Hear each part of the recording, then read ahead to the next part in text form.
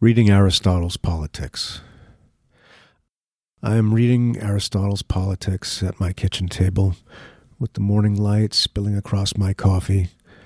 I imagine the great philosopher also at his kitchen table, with a hard loaf of bread and perhaps some olive oil, considering whether there are 7 types of quartz or perhaps 8.